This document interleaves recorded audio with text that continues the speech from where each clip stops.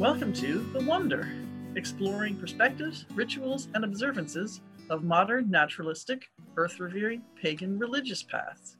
Here are your hosts, Yucca and Mark.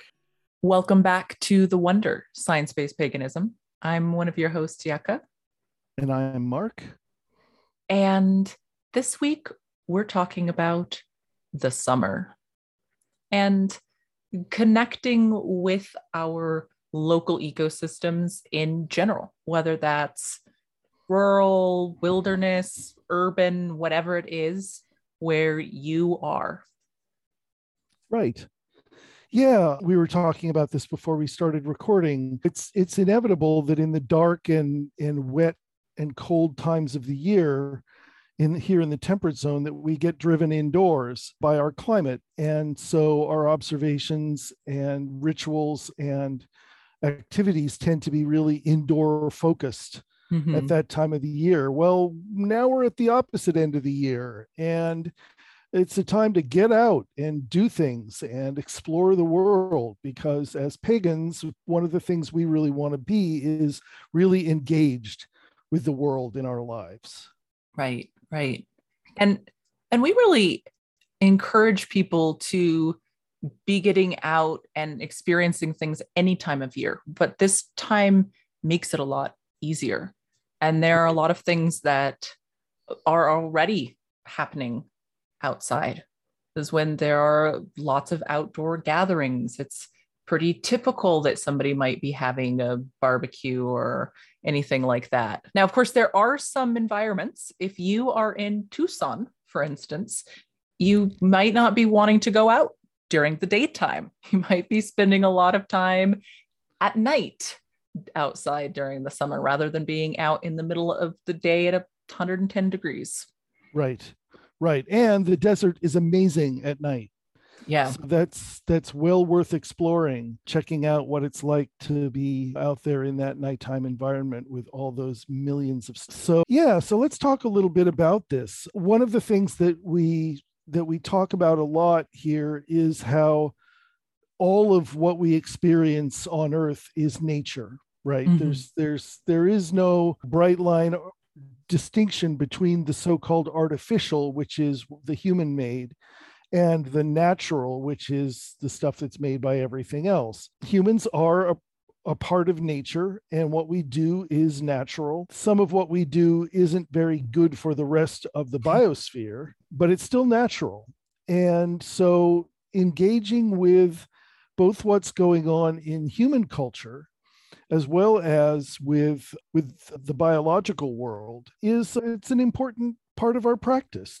And so one of the things that we talked about and have mentioned many times is this practice of paying attention.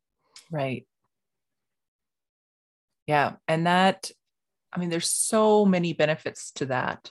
And some of it is just on a very practical level of just how you end up feeling in your health as another animal. And some of it is also the sense of connection and satisfaction and wonder and awe that we get on that very emotional level as well for just tuning in, right?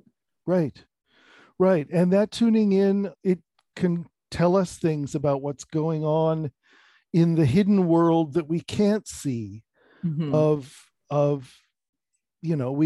don't get to follow a bee around and find out all the things that the bee does, right? We may see the bee on some flowers and then it flies off, and the rest of what it does, unless you're a beekeeper, is kind of mysterious. And the cycles of all of the living things that are going on around us are very much like that. So we're kind of observing the tip of the iceberg of everything that's out there, but even that can tell us a lot about what's happening with our climate, what's happening with the time of year, how that might have changed from a previous year.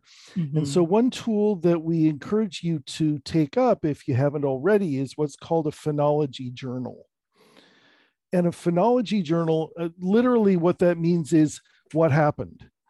Right. Phenology is just keeping track of what happened. And so if you go out and in the morning before you get ready to go to work, if you sit for 10 minutes and write down what you see, and what temperature it is and what the sky looks like.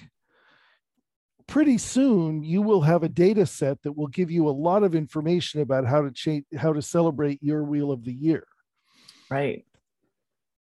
And it's kind of funny when we talk about, oh, so what topic do we want to talk about next episode, or what can we talk about that we haven't, since we've done almost 3 years of episodes. And occasionally we'll be browsing through topics like pagan blog ideas or something like that, and come across the idea of a book of shadows. And both of us have gone, well, I don't really do that. I don't really have much to say about that. But this is, at least for me, the closest thing that I would do to a book of shadows, where it's a recording of what I see, what I notice, what's happening, not so much about me on the inside, but about the land around me, about the area where we live. Right.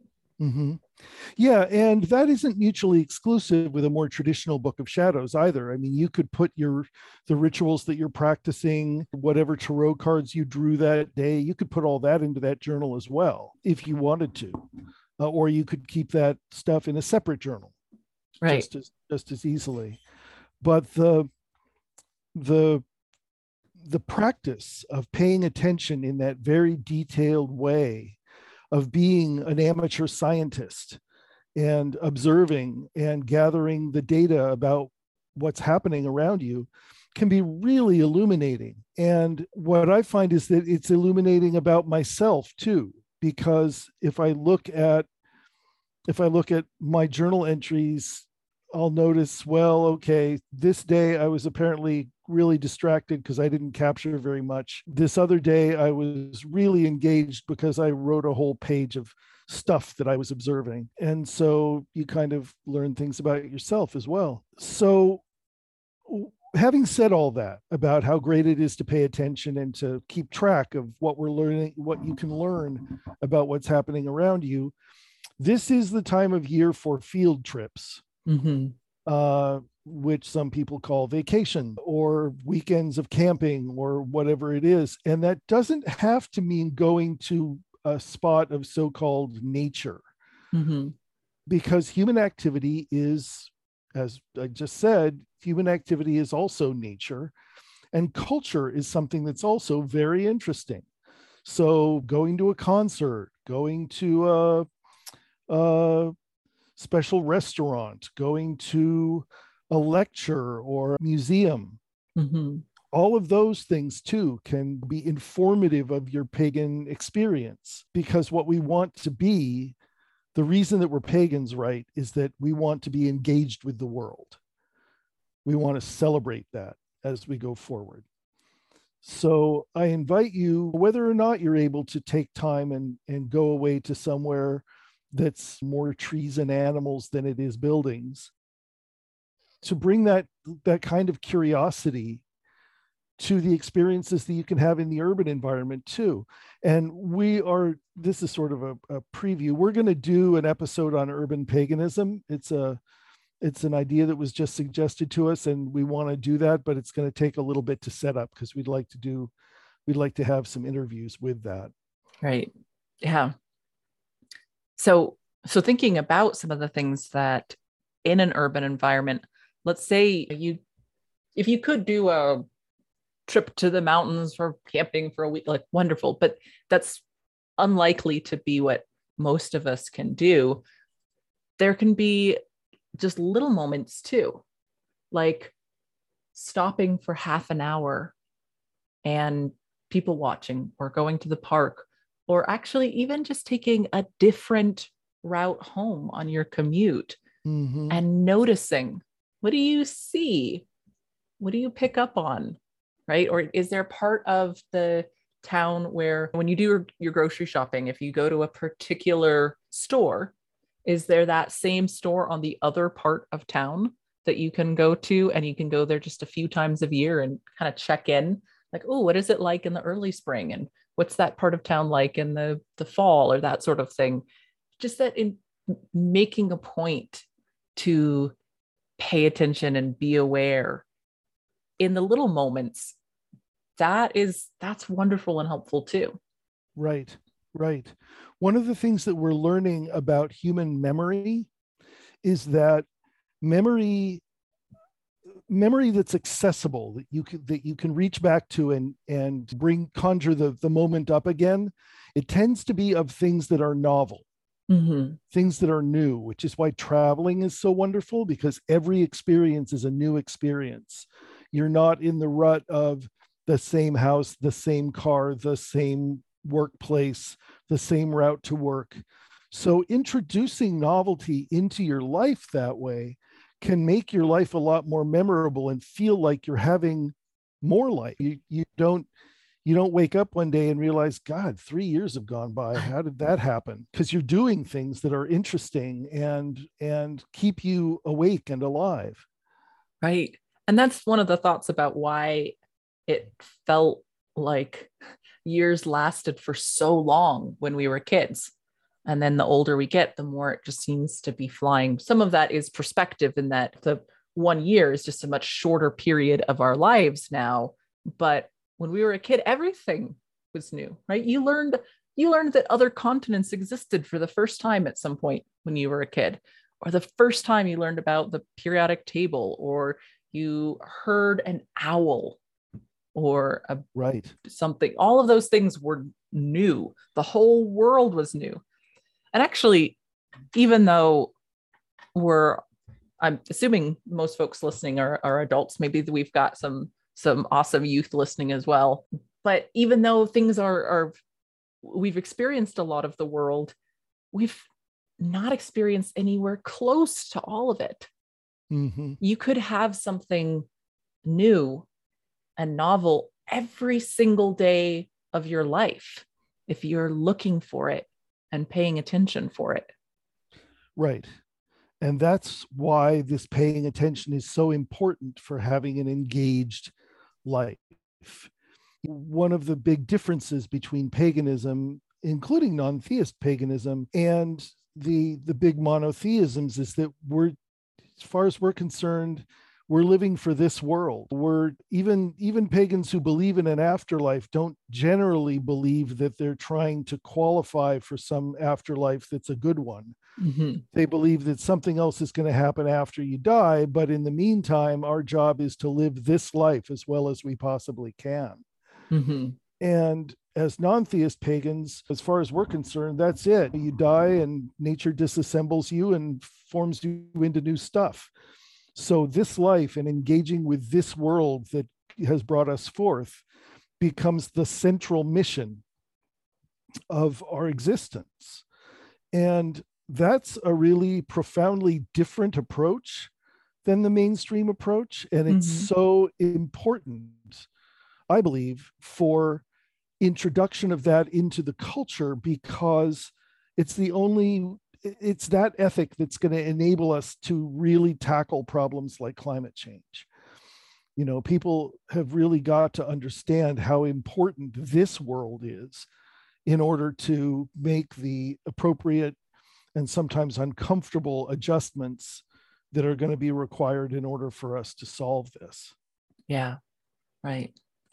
And being aware of what this world is, that's a big step in that, right? Because as we've been talking about, the human world of culture and all of these, that's totally valid and it's extremely important, but it's not all of it.